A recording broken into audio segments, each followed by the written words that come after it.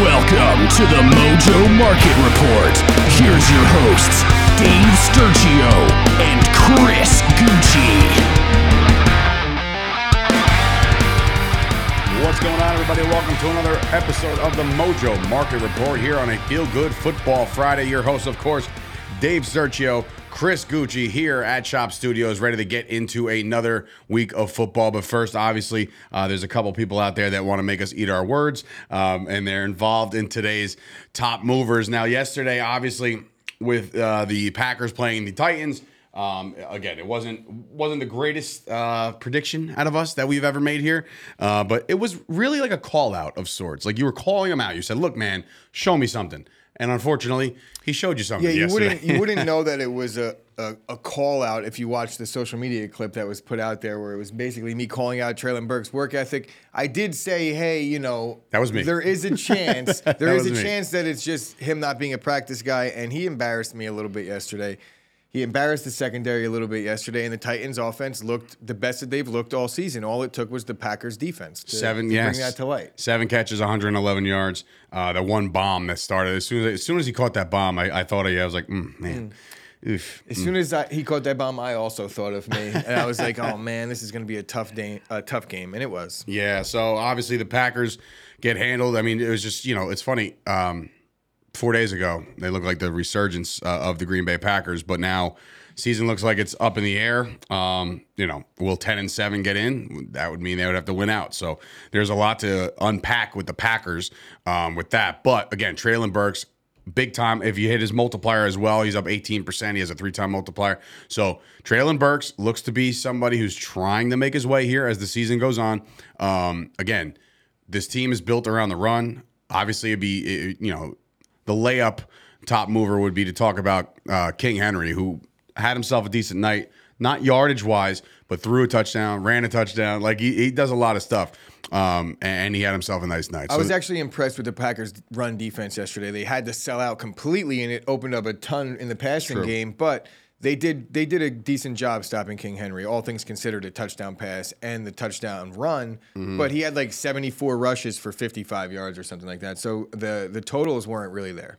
We're moving on to Christian Watson now. Look, 5 touchdowns in 2 games, 5 touchdowns in like 90 hours. You know what I mean? Like, this dude is balling. And 6 days ago, he had 0 touchdowns. Today, he leads all rookie receivers in touchdown catches. 6 days ago, he had 0. Today, he leads all rookies. So this dude's on the way. Go ahead. I had to get that in there. Yeah, he looks the part.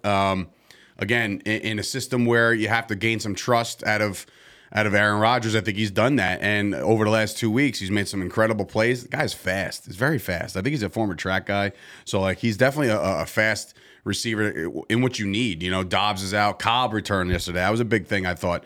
Having him on the field and a little bit more of attention to be paid attention to opened up Watson just a little more. Yeah, unfortunately, it wasn't really the game that we wanted out of Randall Cobb. He had some nice plays, but really, what is Randall Cobb bringing to the table other than what he did a couple times? He's going to have some first down catches. He recovered a fumble and saved Aaron Jones on that one play. But, we could talk all day about the Packers offense. Christian Watson right now, to me, obviously, Aaron Jones has been a bright spot, but the usage of Aaron Jones hasn't been really there in terms of LaFleur's not calling his number enough, in my opinion.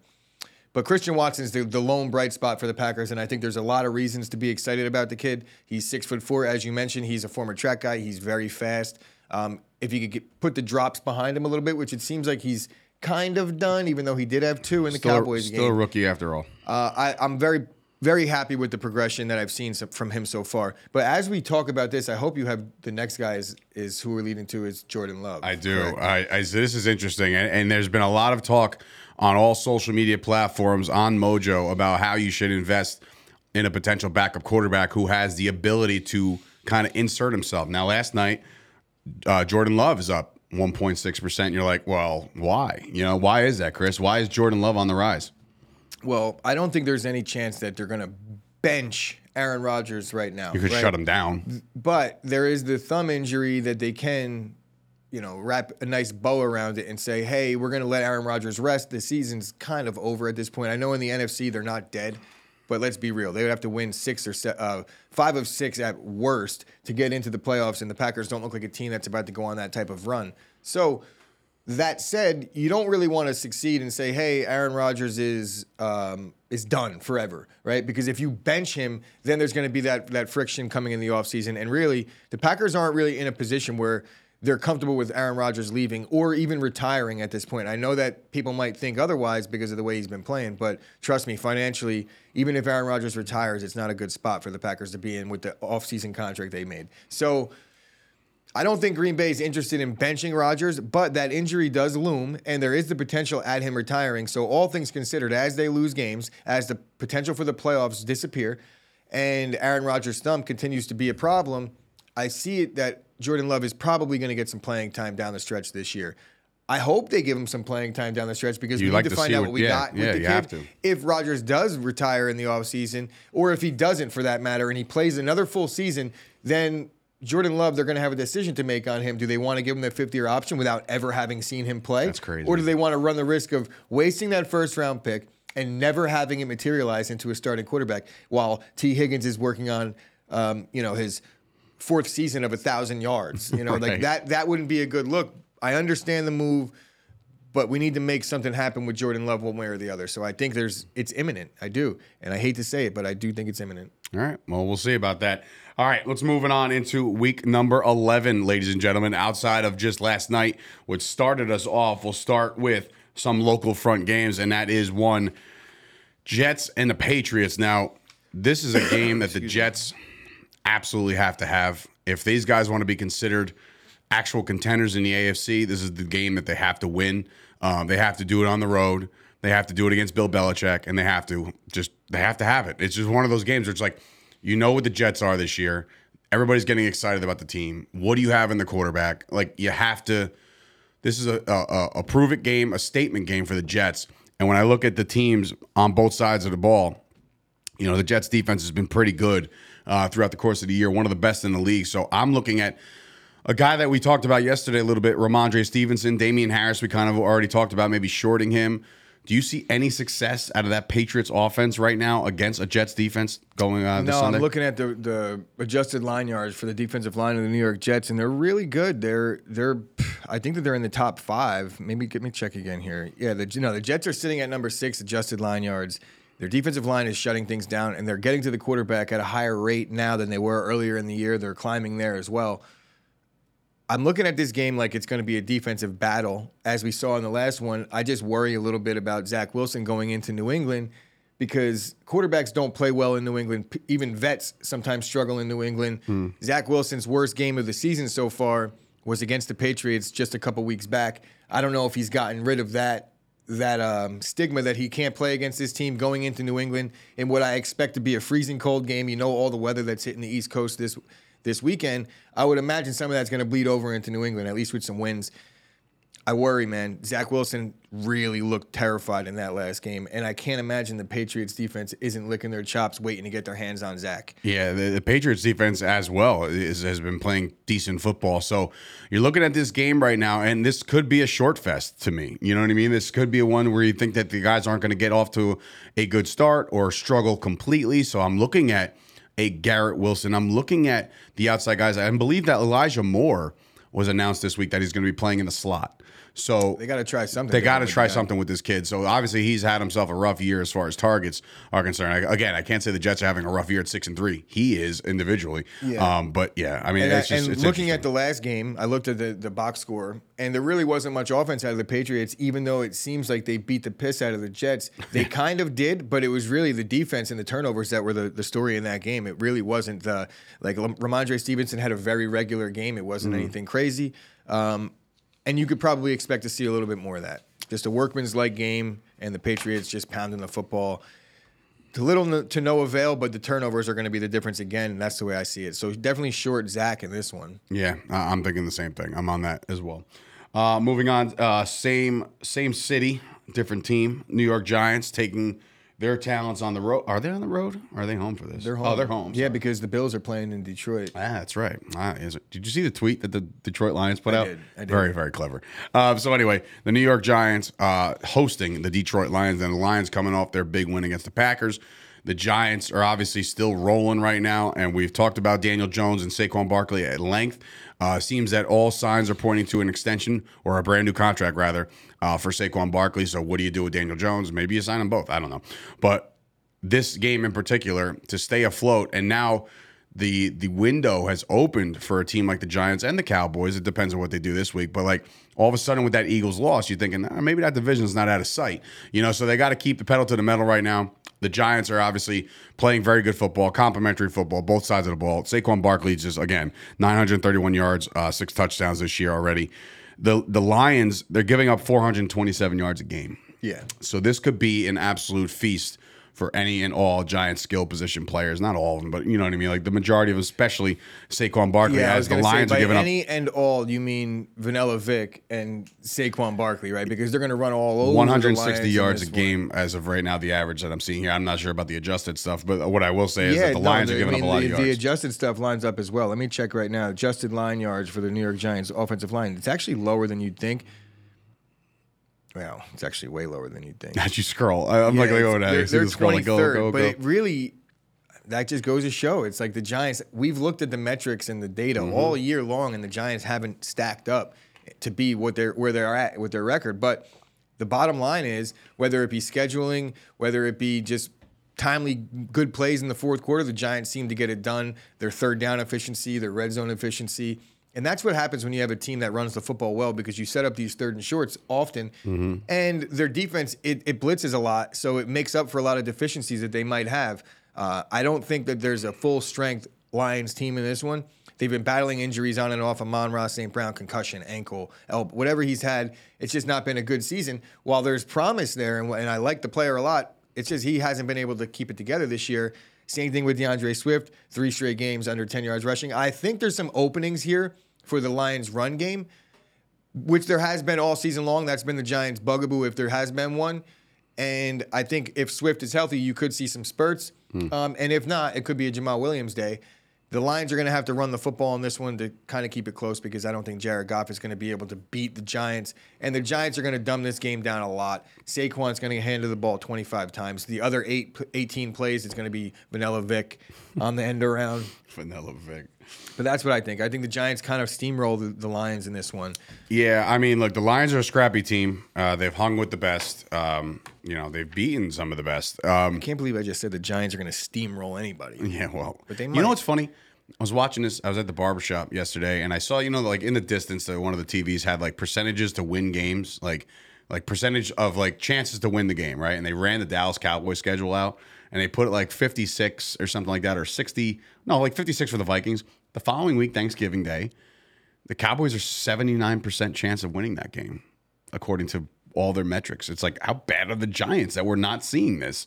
Or are we all just going to have egg on our faces at the end of the year when the Giants are winning the division? You know who's seeing it? The Giants are seeing it, and they're saying that's a whole lot of disrespect. But the way the Cowboys controlled the line of scrimmage in the first game, I think that's what they're basing it off. And that was with Cooper Rush. There is certain aspects of football where you could say it's an anomaly, and like any given Sunday things could happen. But when you control the line of scrimmage the way they did in that first game, I think it's hard to cap it any other way. Right.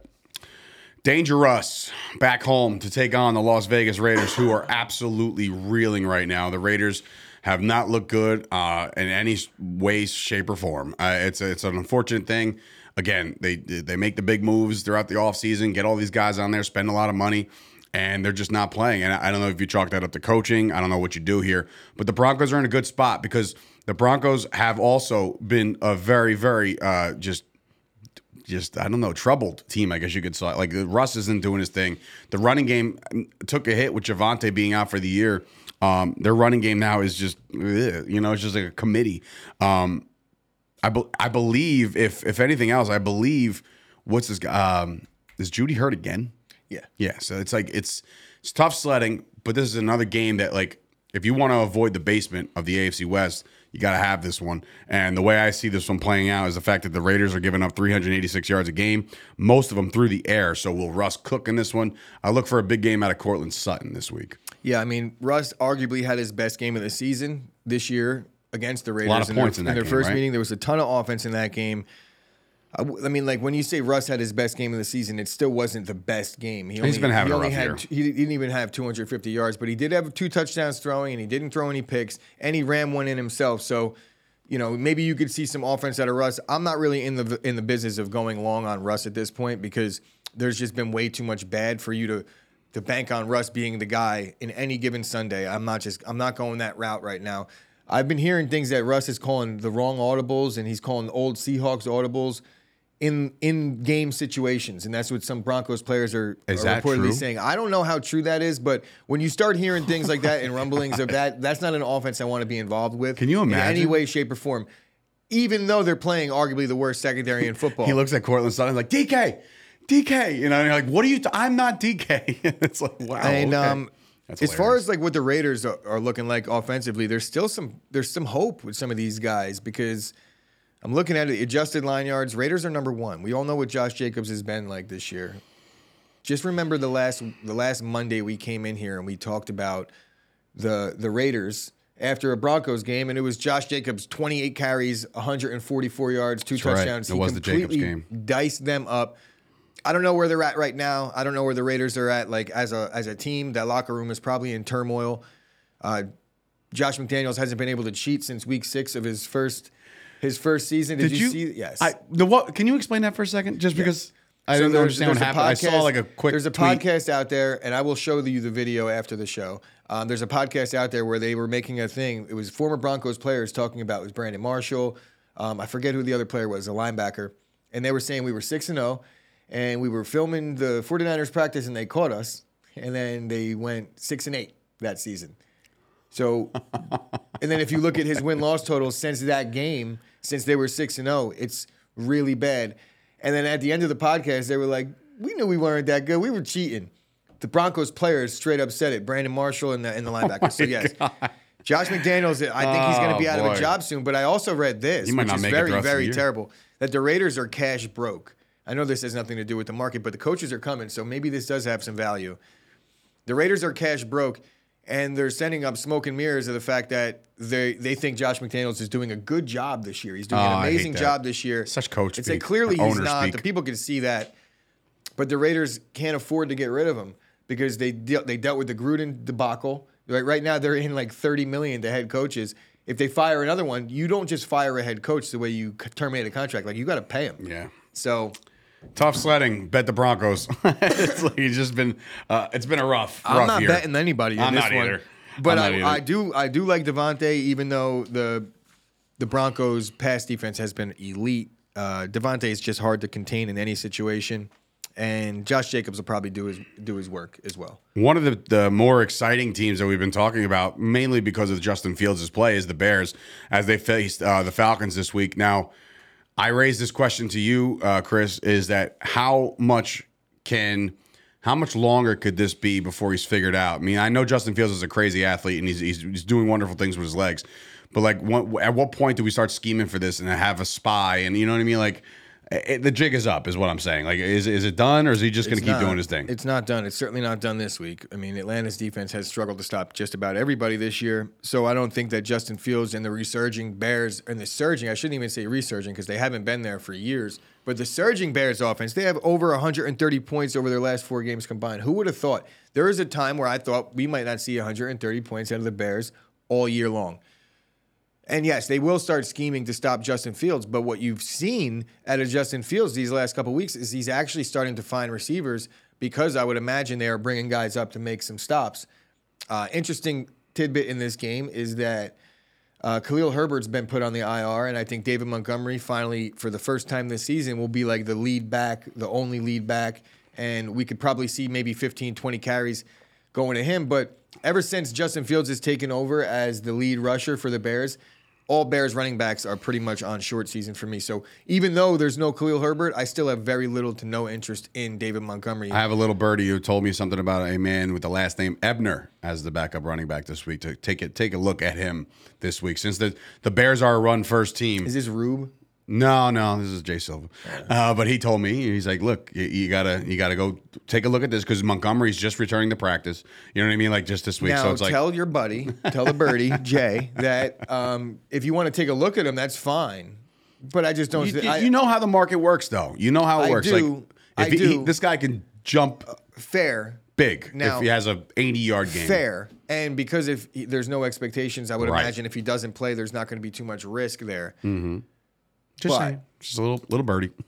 For the same reason that I just said, because Justin Fields is now like the clear-cut lead rusher, running backs on those types of offenses tend to not be really that good. They're definitely going to get vultured at the goal line because the quarterback is the more sure bet to punch it in. Mm-hmm. But if there's somebody, look at Cole Kmet. That's the guy that's been reaping the benefits of the Claypool addition and Justin Fields' newfound. I really shouldn't even call it Justin Fields' newfound. He's always had this. I think the confidence kicked a little bit, but it's also the Bears coaching staff is now designing runs where, for whatever reason, they haven't really done so earlier in his career. Now there's about 8 to 10 per game. So what that does is it means like, okay, the defense is this guy is going to be running. It's not about a scramble at this point. He's going to be running the football, so they have to respect it. So Cole Kmet, all formats, keeper, dynasty, fantasy. I think Cole Kmet is a very low buy. He's getting up there, and people might start respecting him a little bit more. But he was a free agent last week, and I just added him in a dynasty league. And I'm struggling at the tight end spot. I had Dawson Knox, who just bailed on the season. Yeah, he busted. But yeah, flip side real quick. Yeah, flip side real quick. Look, we haven't seen.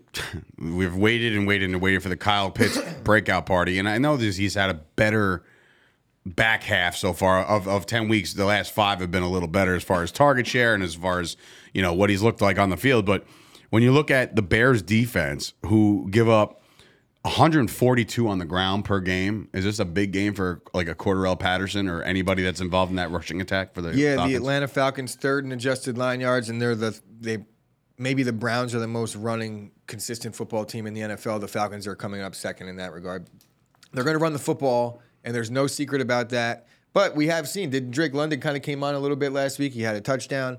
I think a second half surge out of Drake London is possible because of their ability to run the football, open things up.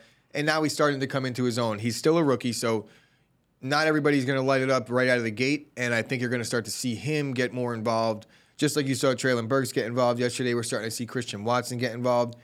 Getting a little more seasoning and understanding the offense is important, and I think we're starting to see that at a Drake London. Kyle Pitts, I'm not sure what's going on.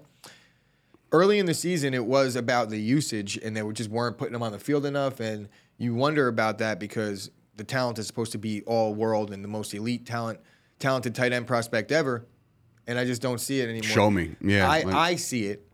But for whatever reason, it has not translated to success on the football field. Long term, I think Kyle Pitts is the dude.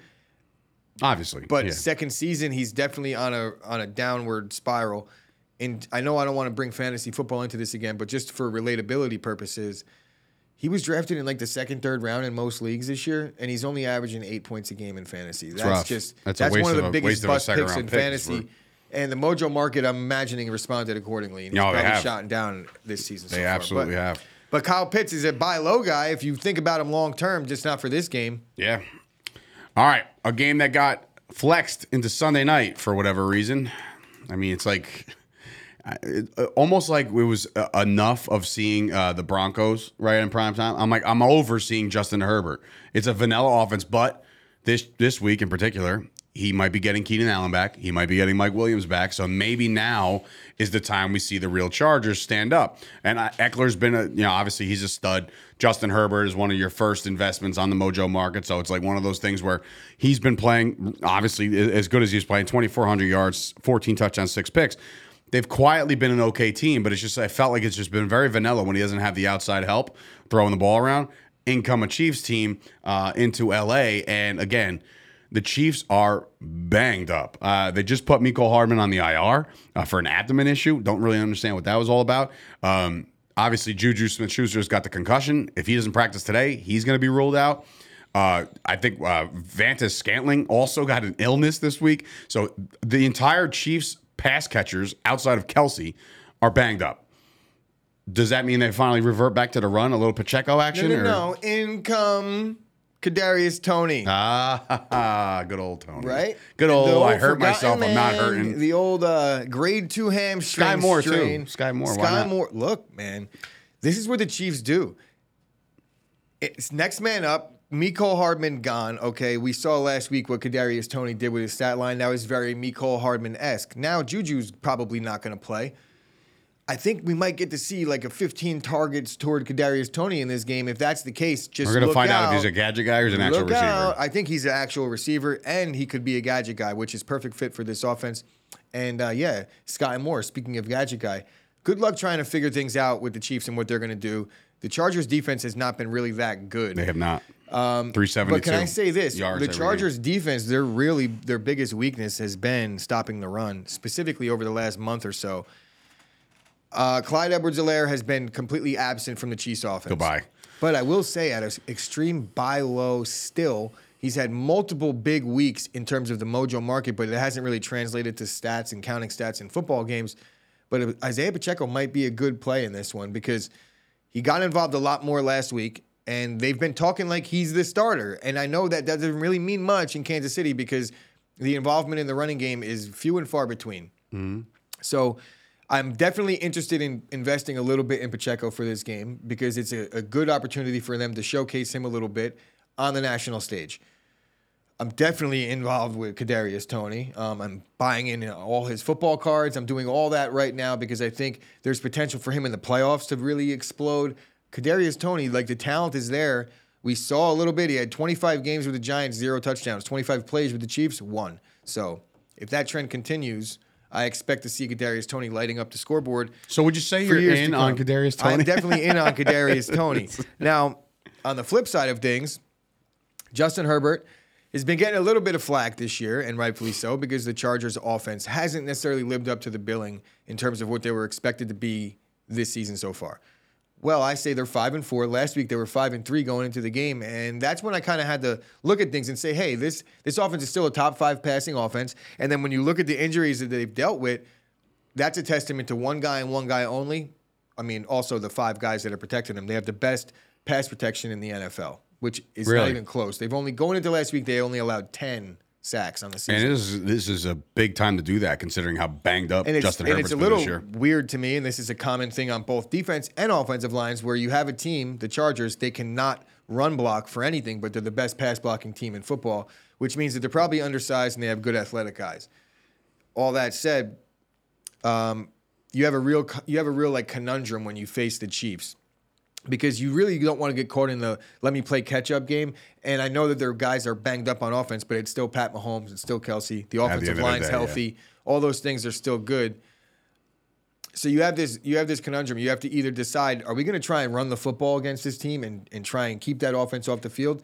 When you're the Chargers, that's really not that easy because Eckler's averaging like 1 yard a carry this year. It's not really working for them running the football. And the receivers, you want to get into a shootout and just say, hey, let's just light it up and see if we could keep up with these guys. That's not the easiest thing to do either. I think it's actually beneficial to the Chiefs to go into L.A. That's like the easiest stadium to play in. The Chargers have barely any fans there. There'll probably be a sea of red. I just don't see how the Chiefs on the road, I wonder what they're looking like against the spread on the road, but we're not picking the game here. I like all the Chiefs offensive players that I talked about. I'm interested in the Pacheco thing, especially the Toney thing. You've definitely swayed me on that. And I definitely don't really have much interest in any Chargers in terms of the one-game plays because the receivers, we don't know who's going to play. If they both play, then you could pretty much get rid of Palmer and the other receiver I know you're that's talking been playing, about. Yeah. Jackson. No, something else. God. Yeah. Anyway, yes. We don't know who's going to play. So if the 2 starters are out, the main guys are out, then we can maybe see a little bit of an uptick for the other ones. But because of their uncertainty surrounding them, and if they go and then they can't go after one quarter, I'm just out on that altogether. I'm not in on Herbert unless his receivers are playing. We don't know about that. So all signs are pointing that they will. So they've practiced all week. Everybody's back. This could be the first time since like week 1. And playing and being good to go and being able to really, go full steam ahead against this Chiefs defense is what I'm really worried about. Yeah. All right. Well, listen, week 11 is here. It's time to really buckle down on your market and make sure to start doing that by following us on social media. That's at Mojo on Instagram, Twitter, and TikTok. And, of course, join the Discord right now. The conversation just keeps on going. You could definitely check out mojo.com for all the blogs and the insight there. There's a lot of cool things that I was actually all over the website yesterday looking at articles, and not only that, but just different nuances. And I still like to brush up on, like, how is this all scored? How do these guys make money? What are we doing here? So if you want education on it, head on over to mojo.com. So with that, for Dave Sturchio, Chris Gucci. This has been another episode of the Mojo Market Report. Enjoy the football on Sunday. We'll be back here to put a bow on week number 11 on Monday morning. Take care, everybody.